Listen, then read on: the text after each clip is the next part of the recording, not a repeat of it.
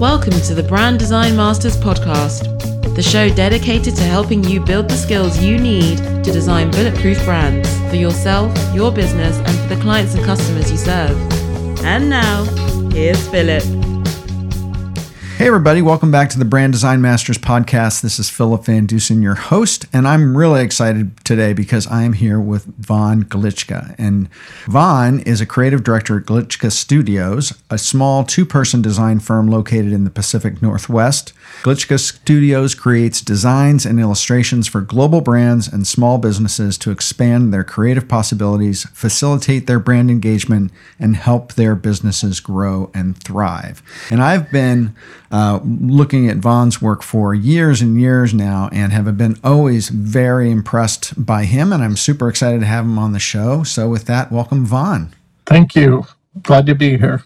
So why don't you tell us a little bit, share just a tidbit about your personal professional life that would allow the listeners to get to know you a little bit better.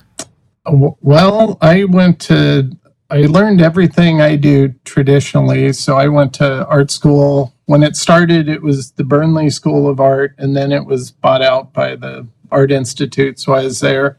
And so it kind of transitioned over the about 2.5 years that I went through the program. And it was just visual communications was the program. So it was all graphic design, advertising kind of focus. We had illustration, but it was kind of before schools like that had a focus for a program geared for just illustration. So they expected everybody to draw, everybody to do illustration, whether or not you wanted to do that after you graduated. So I didn't have anything to compare it to. So the way I learned is kind of the way I teach now. People think it's a little unique, and I'm just going, well, I don't.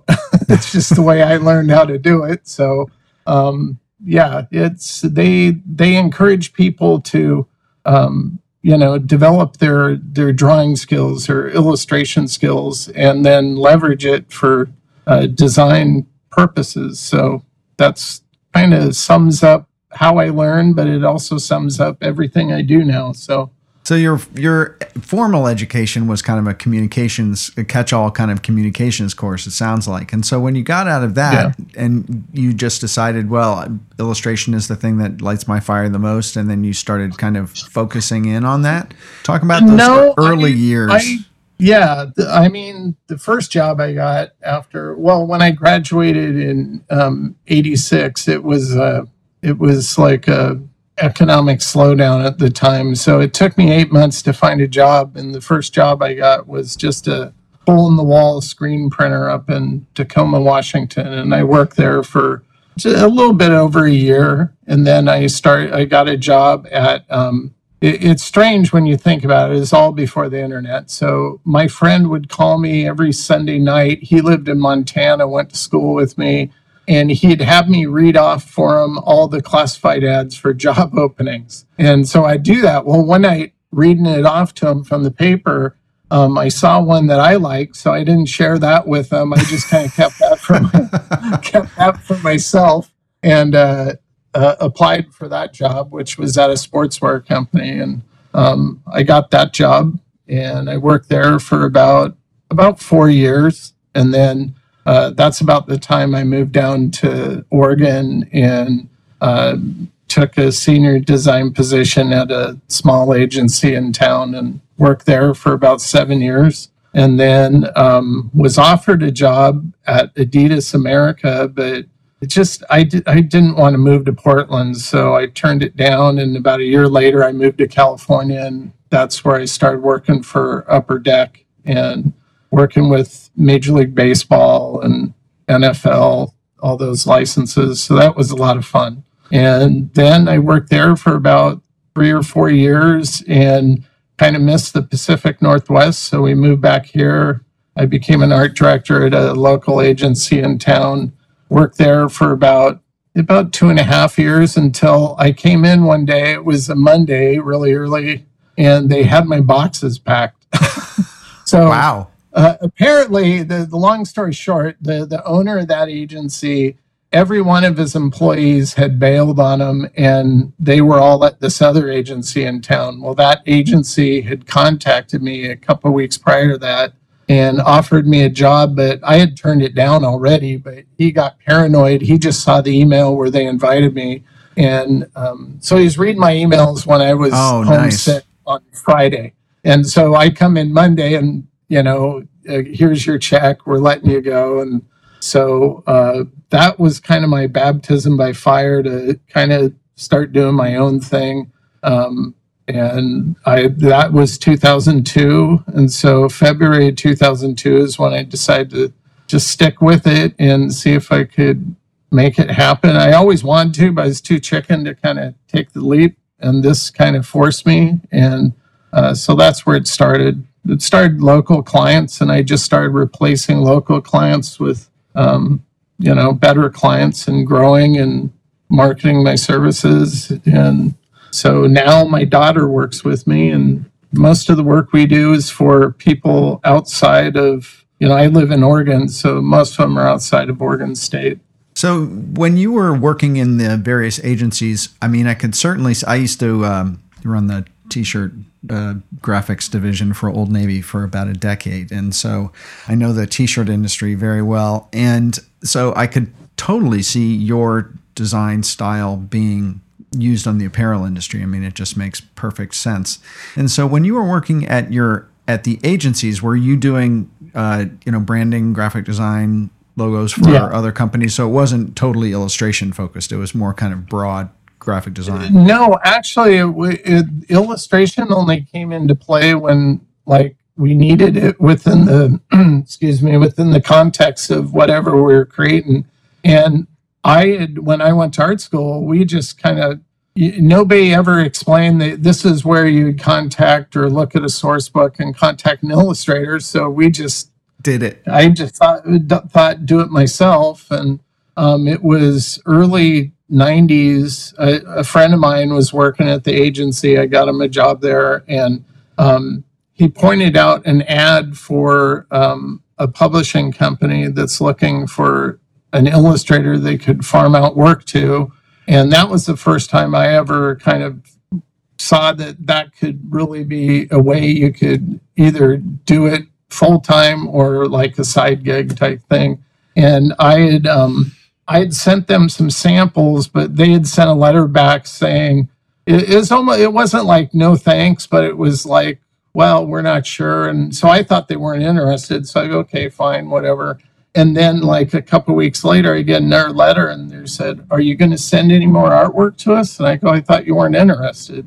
Well, no, we just weren't interested in those things. I'm going, well, those were just samples. I wasn't trying to sell you those. It's like, and so I went ahead and did some new art just to show them something that I knew would be available, and they liked them. And that's when I first started thinking about, so I started doing illustration on the side more than I was doing in work. That said, when it comes to designer illustration, I couldn't pick a favorite because I really love doing logo design because it's more of a solving a mystery of sorts. It's like I have to, you kind of have to investigate who you're doing it for, who their audience is, what they're trying to achieve, and kind of figure out a good solution that's going to kind of solve the design case, if you will. So you initially started working kind of, it sounds like, not completely planfully with agencies. And so did you continue to work through agencies, or did you start going direct to the client? Most of that work that I did outside of my day-to-day job was, I had a rep that contacted, I wanted to ask you about that, if you used an Illustrator rep. Yeah, there was a rep out of Canada called 3 in a Box that I believe they contacted me at some point. And no, that's right. Because I was doing the design at the agency, the early 90s, I started getting their mailings for their artists that they rep. And I liked how they were handling that. And I go, God, this would be fun. I'd love to do this. And they're the ones I originally contacted, and I thought they weren't interested. And then once they saw something they liked, they they brought me on. And so that's when I started doing, and most of the time it was work for other agencies, but it was through them since they were my rep. And, okay. Yeah. If you were to talk to an illustrator who's just coming up now, would you recommend that they work through a rep, that they find a rep that would shop them around, or do you think that they should go straight to the agencies or even straight trying to find clients directly? It's a lot has changed since I did it. There's, because of social media, all the people who hire people for illustration, they're already. It used to be an art director would tell an art buyer in an agency, okay, we're doing this. I need somebody who could do this or this, and they'd describe what they need. And then the art buyer was responsible for sourcing out people to get quotes. And then the art director would look at those sources and then pick the one he thought would work. It still works like that sometimes, but most of the time now, the art directors are just curating the stuff themselves. And art buyer is kind of a position that doesn't, except for the really big clients, they don't really handle most of the client work anymore. So I think I see people I know who do illustration and design or both, and I see them going directly to the clients or going through an art rep. I've always kind of handled an art rep as, I don't mind having it, but I can't, I don't want to depend on it. I want to do my own seeking out, and whatever I find on my own, that doesn't go through my rep. That's just, I did the legwork for it, but anything he brings, I think it's a good thing. But if you're going to look for a rep, the best way to do it is figure out what you like to do, because some reps only focus on editorial, and you might not want to do editorial stuff all the time. So find a rep that fits the type of work you want to do, and then look for a rep who doesn't have anybody that they already rep that kind of covers your style. Or your look and feel, because then they'll be more interested in taking you on. Right. Have you ever, you mentioned source books earlier, so like Illustrator annuals for ComArts, or they used to publish huge print source books for illustrators, and the illustrators themselves would buy a page or buy a couple pages and put their work in there. Did you ever do that, or is that even a thing now? Well, again, so much has changed. So I teach in a master's program in the summer in Hartford Art School, and I kind of handle the marketing side for creative people and kind of show them how they can put their message out and how to use social media to kind of build a following, that kind of stuff. And one of the talks I do for that, I kind of show them that this is the way it used to work and with source books, but anymore now, they're still around. There's still a few around. A lot of them have died out.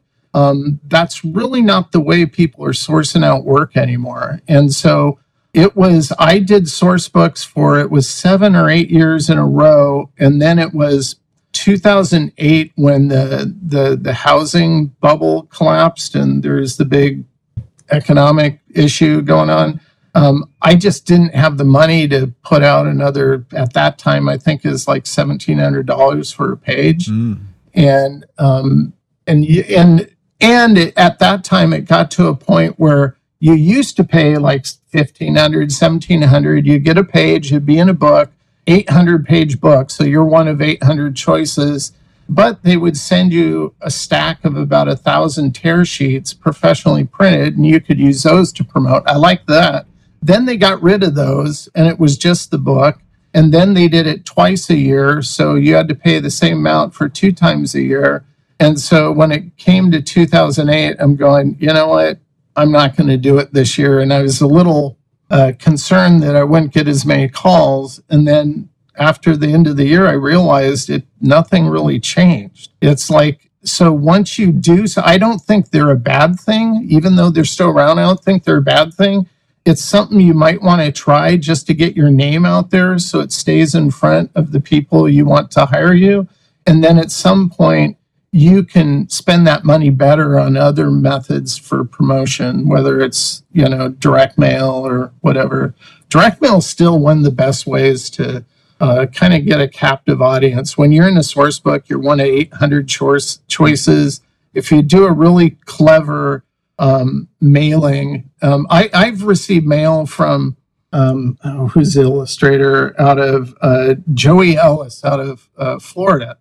He did a promotion years ago where it was just a postcard. Now, I'm an illustrator. I'm not going to hire him to do my illustration, but I liked his postcard campaign so much I wanted to get it. So I had him mail them to me because it was clever. It was just you put all the postcards together and they form a train. It's a monster train. He has all these characters. So there's a lot of fun things you can do to really capture the curiosity of a creative director, an art director.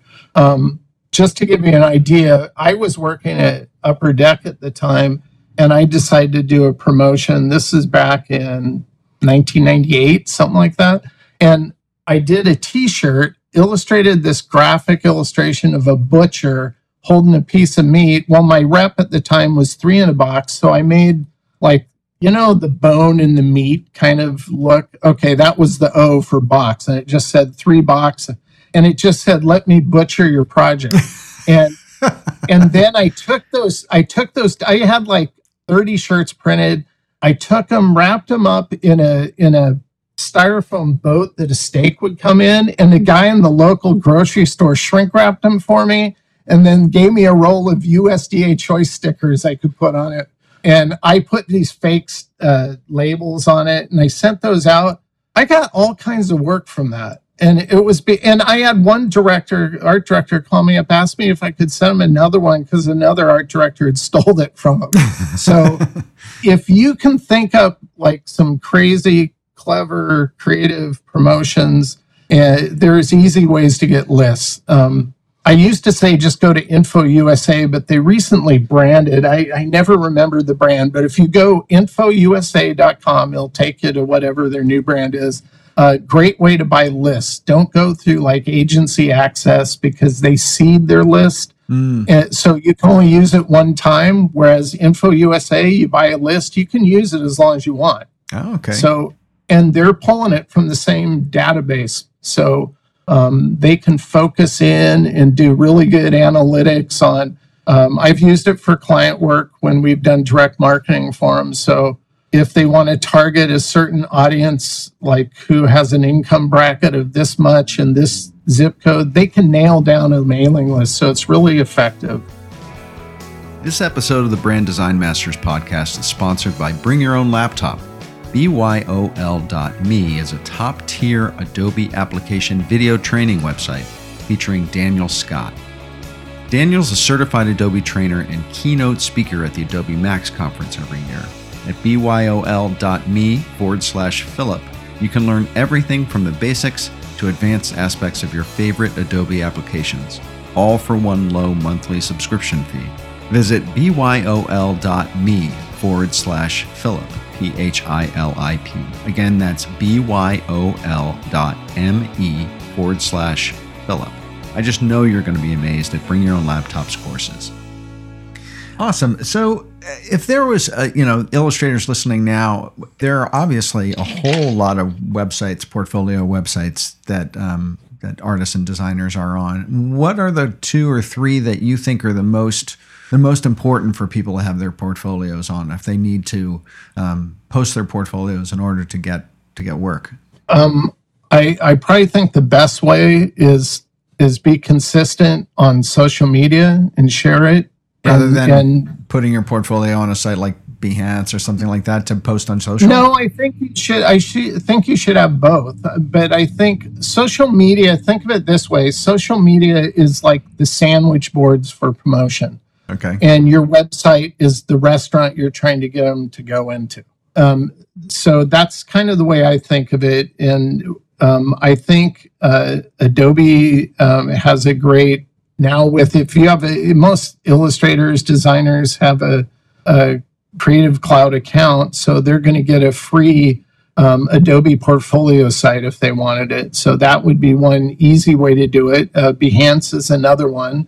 And my site, I used to develop it myself using WordPress, but that kind of got, at times it would somebody would hack something and then a plugin I was using wouldn't work. And so I kind of gave that up years ago and switched to Squarespace. And once again, I was a little concerned that my analytics would take a hit, only to discover like it does such a good job. I don't know. I'm super impressed with Squarespace. They just make it easy. And if I can't figure out how to do something, all I do is I just Google, whatever. I just Google my search query as if I'm asking a question as somebody who uses Squarespace, and I can always find the code to do whatever I need to do. Yeah. So you have done a lot of teaching. I mean, you used to have a lot of courses on Lynda, and then Lynda was kind of usurped or brought into LinkedIn Learning, and you've got over a dozen or two, it looks like, courses on LinkedIn Learning. When did you start doing video courses? I had just done my first book called Vector Basic Training in 2011. And the publisher wanted me to do another one, and I had the contract on my desk for a few weeks, and I was hesitant to sign it because the process was not fun to put the first book together. And I was contacted by somebody that I had done book cover designs for his books on Illustrator, and he said, "Hey, I'm heading up he's the one that headed up the creative content for lynda.com, and asked me if I'd want to do that, explain how it works." And I go, "God, that sounds like a lot more fun." So yeah, I'll do that. So I kind of turned down the contract on the book and did that. And yeah, I really enjoy it. By the way, Lynda, who founded lynda.com, I first met her at an illustration conference years before that. And I even learned because I use freehand, I was a diehard freehand user. And then the day Adobe bought Macromedia, I saw the handwriting on the wall. So I learned how to use Illustrator, the fundamentals of Illustrator, by buying a lynda.com DVD back in the day. And so that's how I initially learned Illustrator myself. But yeah, so I started doing stuff for him in 2011. And then it was about a year and a half after I started working with him that venture capitalists came in, invested like 20 million. And then another year later, they sold lynda.com to LinkedIn for like, is there 2 or 3 billion or something like that? Yeah. It's crazy. Yeah. And then shortly after that, Microsoft bought LinkedIn. So technically, if you want to look at it, all of it falls under the banner of Microsoft now. So yeah, the small fish always get eaten up by the big ones over time. That's for sure. Yeah. So what would you say is in promoting your own business, what is the most important platform for you?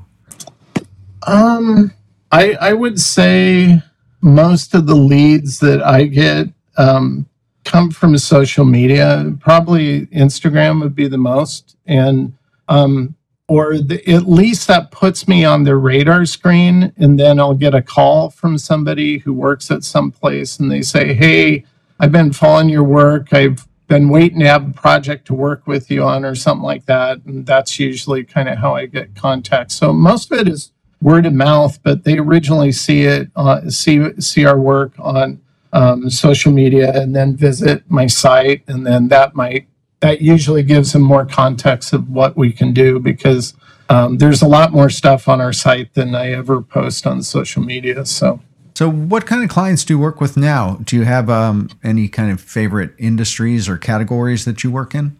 Yeah, there's one client I've been working with since it's about 2011 or 2012 or something, but he, former Marine, but he's just a brilliant coder and technology expert. And back in the day, he had already had his company branded, but for one reason or another, he found me and I started doing his marketing and advertising. They would come up with new technology products it was all based off of network security systems. So like threat assessment or certain kinds of protocols to control like mail servers, that kind of stuff. And so they would come up with pretty clever product names for different software they were developing. And I did all the branding for that. Kept bugging him to let me like at least refresh his primary brand because I didn't like it. And he finally let me do that. And then he developed that company for 7 years. And then he turned around one day, turned it around and sold it to the Department of Homeland Security's contractor for threat assessment called FireEye. And then he became a VP at FireEye. So I kind of lost my client. He became a VP, kind of cashed out on that. And so I tried to talk him into, hey, tell them to let me redesign them because they have a cool name, but their logo, like their branding just blows. Their marketing's not good. He tried, but they didn't really, hey, we already got the defense contract. What more could we need? Exactly. That kind of thing. We're on the gravy train. And so he kind of that client went away for a couple of years, but I did a lot of work for him. And then he left the company, wanted to start another business, focus on a new area of technology. And that was on artificial intelligence for threat assessment. And he comes up with really cool names. He's really clever in the way he thinks because he goes, I was reading this article on dragonflies and their visual sight, and it can almost see 360 degrees. And he's going, so I want that to be our brand logo, some kind of dragonfly thing. And so that was basically, and he's the kind of client where he doesn't have to fill out a brief. We don't have to talk for endless hours. He just knows he can give me the basics, and I take it and run with it. And so I branded that. That was called Counter-Strike. And he ran that for 4 years. And it was March of this year. I was on LinkedIn looking for something. And I saw a post comes up. Wasn't even from him. It was from this technology site that just bought him out. And so I'm sitting there just looking at my logo and this announcement this site made, and I'm just going, okay, this guy's 2 for 2 now. He's builds 2 products up and then sells them. I go, that's interesting. I go, I wonder, I should contact him, find out what he's doing next. I never did. Exactly. And then it was June of that year, this year, he contacts me and he goes, hey, I'm starting in our business, and this is what we're going to focus on. Now he's into machine learning and robotics for the agricultural industry, and like software to drive it. And I'm thinking about this. And so his name's Randy, by the way. And so I branded that. He came up with an interesting name again for that. We branded it. We got all that done. And then before I invoiced him, I'm just going, what's it going to hurt? I'll never have this opportunity to ever do this. The worst he'll say is no. So I set up a call with him. I go, okay, Randy, how long did you run Impulse before you sold it? And he said 7 years. And I go, it only took you how long for Counter-Strike? He said 4 years. And I go, and you're doing it again with this one, right? He goes, well, yeah, that's my goal. And I go, how about this? You give me a stake in your company and you get the branding for free, and I'll do all your marketing until you sell it. And I thought he was just going to say, well, thanks, but no thanks. He goes, sure, I'll do that. And he told me that he's gotten friends and families involved in the last 2 companies where he did the same thing. And so that's the agreement we have. So it's my first time in, 20 years that I've actually, I have a different kind of arrangement now with one of my clients that I've never had. And I mean, worst case, it doesn't go anywhere, but, best case, you cash out. Or at least just get paid a whole lot more for a logo branding and marketing than I would if I just build it. So, but I also just like the guy. He's a really nice guy, and I trust him. So I wouldn't do it if I didn't trust him. So looking from the outside, young illustrators look at Von Glitschka and say, how could I ever possibly get there? If you were talking to a young illustrator who's, 3 or 5 years out of school, is trying to figure it all out, what would your advice to them be? My advice if you're getting out of school, don't try to think you can just immediately start.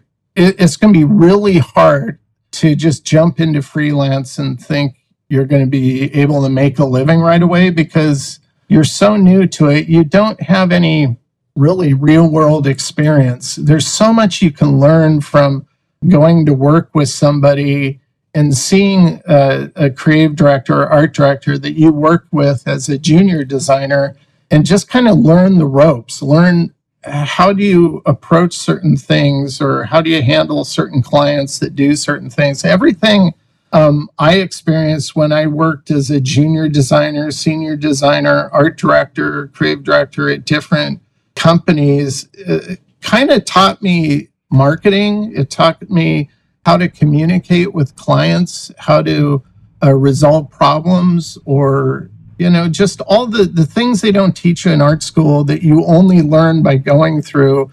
And it's a lot easier to do that when you have a paycheck coming in, but you're still able to learn that. So get some experience, and then, after 5 years or so, or 4 years, whatever, you feel like you have a good grasp on it, then there's no reason not to give it a try. But you could also be freelancing during that time too, and that gives you a lot of good experience as well. I would never accept a job if they ever asked me. I had one time they asked me when I was interviewing for an art director's position, well, do you ever do freelance? And I go, yeah, well, we don't allow freelance. And I go, why? Yeah, I just push back, just go, why? Why don't you allow freelance? Well, we want you to be focused on the job. But if I'm doing it on my own time with my own resources, why is that any of your business?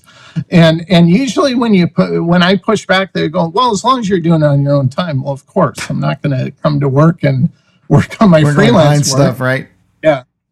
So, young illustrator looking at you from the outside, they're saying, how could I possibly get there? What kind of challenges have you faced in your career? It can't have all been roses and smooth. So where have you stumbled or needed inspiration or a mentor to get to the next level? Where the jogs have been?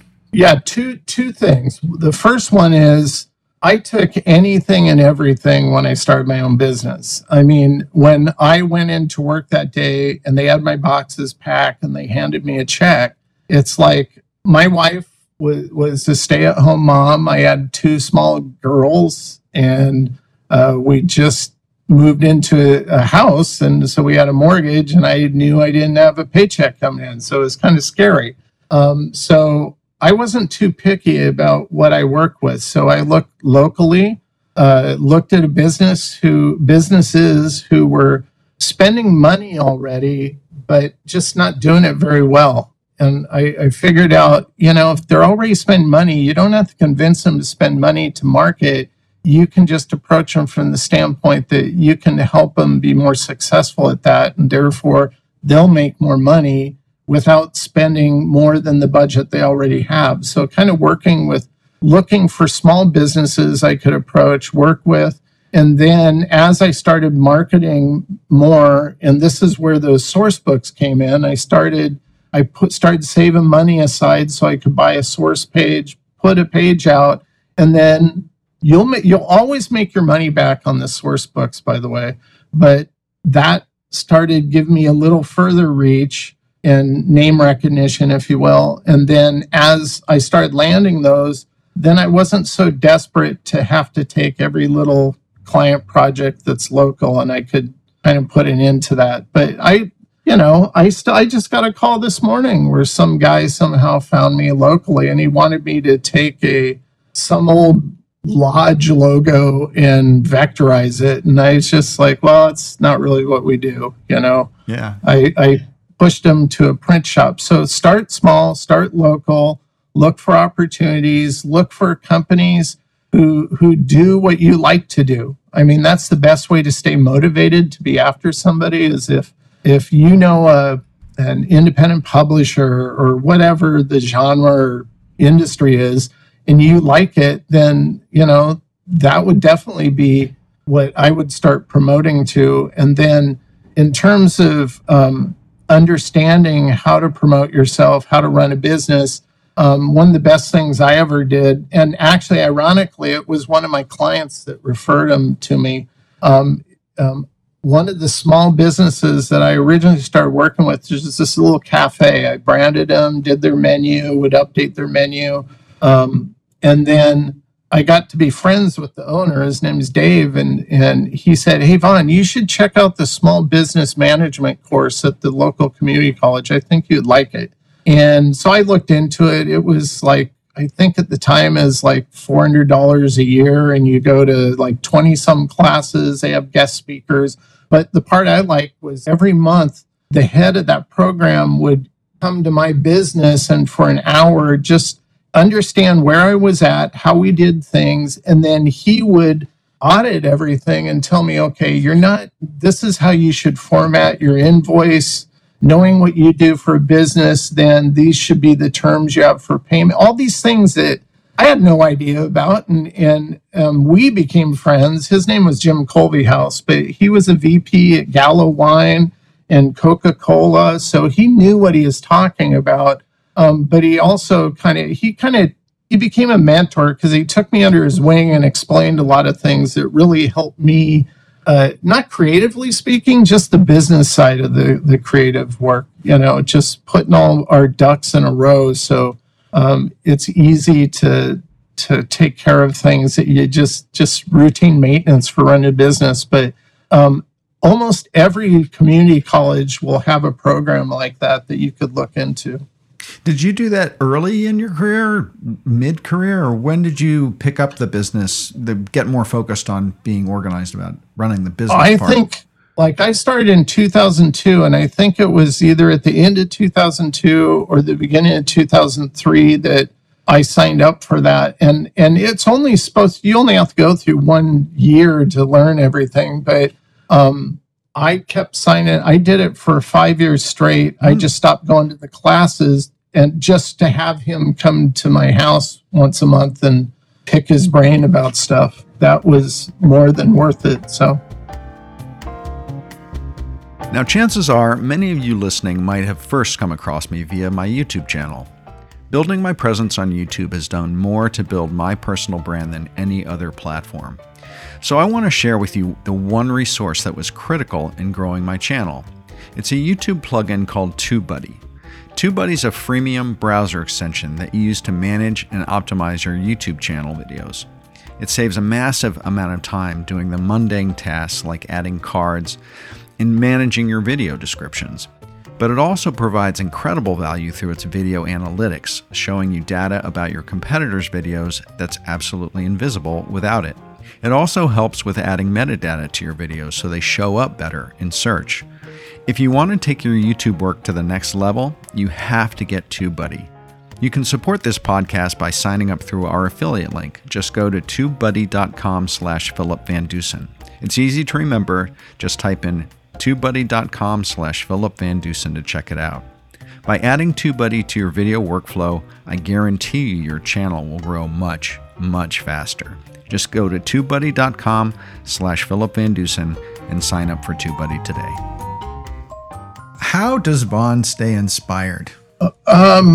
People will ask me questions like, well, I don't draw very good. How do I become a better drawer? And I go, well, just don't try to draw things you don't like. That's not going to help, I don't like drawing horses, so I don't draw horses really, but they've always intimidated me in terms of drawing them. I think they're cool in terms of being an animal, but the way I stay inspired, it's I get curious about a lot of things. So like on my phone, if you go into my notes app, I have all these different lists I put together. I'll see a book. I have no idea what it's about, but something intrigued me and I'll write it down and eventually I'll read it. And so I read a lot.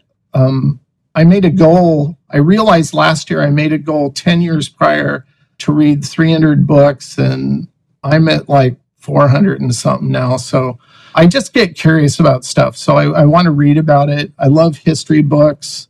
So fiction or nonfiction in the books?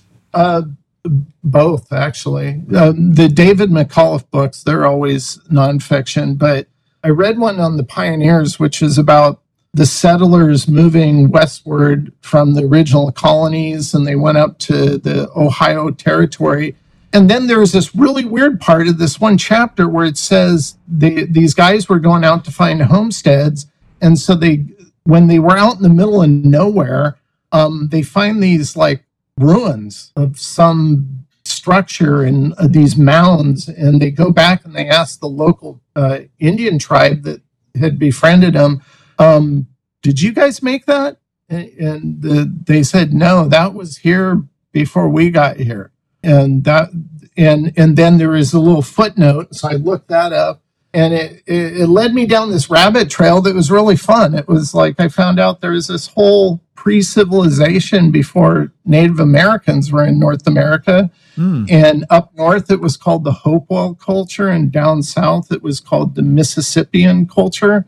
And nobody really knows what happened. Some of them speculate that they migrated down into Central America. But then when the Native Americans came over the land bridge and started settling elsewhere, it's that kind of stuff I like. And that kind of opens up my mind. Recently, I used to use an RSS feed to just get all these cool articles from all these different things, but it just doesn't work as good as it used to. It's like nobody does RSS anymore, which was an easy way to curate information. But lately it's been just reading up on Egyptian stuff and kind of getting into the headdresses that all the Egyptian queens. And so I've been doing I actually have one illustration that I started on. I haven't finished it, but it's kind of based off of that. So yeah, it's kind of all over the map. That's interesting you say that, because I was just looking at your Behance portfolio, and I noticed that there were a lot, what I remember anyway, there was a lot of these character drawings that were kind of in square formats, and they reminded me in a little way of like Mayan, building blocks, or the kind of Mayan, the Mayan characters that they used to, format around buildings. That's really cool. Even that's my modern culture project. I've been doing one a day for this whole year. It's been a lot of fun, but even that, last year there was a sound engineer he worked at Disneyland or Disney World, and on the side he would carve tikis, and somehow he found me and he wanted me to brand them. And he goes, but is there a way you could make the logo so it works for tikis, but also sound engineering? And I'm going, and in my head, I saw what I could do. And I go, yeah, you know what? I think I could do that. Well, I did that and I loved it, but he hated that one, but he wanted something more simple, and whatever. So I gave him the simple one. We got done, but I had so much fun creating that other one. I'm going, this was kind of the process I used. It was all strokes, and I expanded it and so on. I decided to do more, and then that's what led to deciding to see how many I could do for this year. And yeah. So I'm starting this little segment of my podcast called the Rapid Fire Round. So I have 10 questions I'm going to ask you in very quick succession, and then one big one at the end that we'll tie off the end of the show with. Okay, you ready? Yep. What's your spirit animal? Well, I'll go back to third grade, where a Native American lady came to class and gave us all a spirit animal name. And my friends got cool ones like roaring bear, fighting badger. I got white fish. Okay, so a white fish. Okay, morning person or night person? Definitely a night person, although I'm trying to change that because it's not good for your health. Beach person or mountain person? Probably the beach. Dog or cat? I like both, but we have cats. Okay. What's your secret talent that most people don't know you can do? I know a lot about koi ponds. I deal with all of our koi, but I love to write, so I have a lot of creative writing I do, but I don't really share it. Okay, now, favorite song of all time? It would have to be probably, I'd say, a Journey song, any of them. Okay. I can't pick one, but anything Journey, I'll get stuck on it for a few weeks. So Okay. What's the one thing that you would love to master that you haven't mastered yet? Probably, I would love to master animation with Adobe After Effects, but I never find the time to even attempt it. Okay. Who's your hero? In design? No, anything. Oh, well, in life, I'd have to say probably Jesus, but if I had to pick historically, and it's only because I read a book of him recently on John Adams, the president. That guy was amazing. So probably right now him. I hardly ever have favorites. People ask me, what's your favorite thing you've worked on? And it's usually the last thing I worked on. So I'm kind of that way when it comes to this and other areas. Okay. So what's the one thing that you would tell your 20-year-old self? Completely comprehend and understand compound interest and start investing. Okay. That's great. That's a very good one. Okay. So this is the final one. Do you have a personal mantra or a manifesto that you try to live your life by? Not, well, yeah. Nothing that I created, though. There were years ago when I was working at Upper Deck, I'd listen to the radio all the time, and there was a guy talking. He made the comment that a friend of his that would interview people for a job, it was against the law to ask him anything that was distinctly spiritual or anything like that. And so he figured out a way he could get a good gauge on somebody by just wording it differently. And so his question was this, and that is, what's your bottom line motivating factor in life? And that's kind of what your questions make me think about. And so if I had to answer that, it's like, I'd probably just go with the golden rule, do unto others as you'd have them do unto you. Very good. Well, Vaughn, it's been awesome having you on the show. I really appreciate your coming and sharing your experience with us. Where can people find you? Where do you want people to go if they need some more Vaughn? Just head on over to glitchkastudios.com. You'll see all the work that me and Savannah create. There's a section on samples. You can download stuff and see a lot more. Check out the links in my bio, because that's where I have a couple of hidden things that I don't really have a page for, but so you can check out all my modern culture stuff through a link in that. Ooh, Easter eggs. Love that. Well, Vaughn, thanks so much for coming on the show. It's great to talk to you. Thank you very much. I appreciate it. If you'd like to help support the Brand Design Masters podcast, please rate and review us on iTunes or wherever you listen to your podcasts. Also, if you want to stay up to date on all our content, products, courses, and live video shows, head over to philipvandusen.com/muse and sign up for the Brand Muse newsletter. That's where we share all the latest news, resources, articles, books, and videos that we recommend to help you build and improve your creative practice, personal brand, and business. That's philipvandusen.com/muse, MUSE. Thanks again for listening. Bye for now.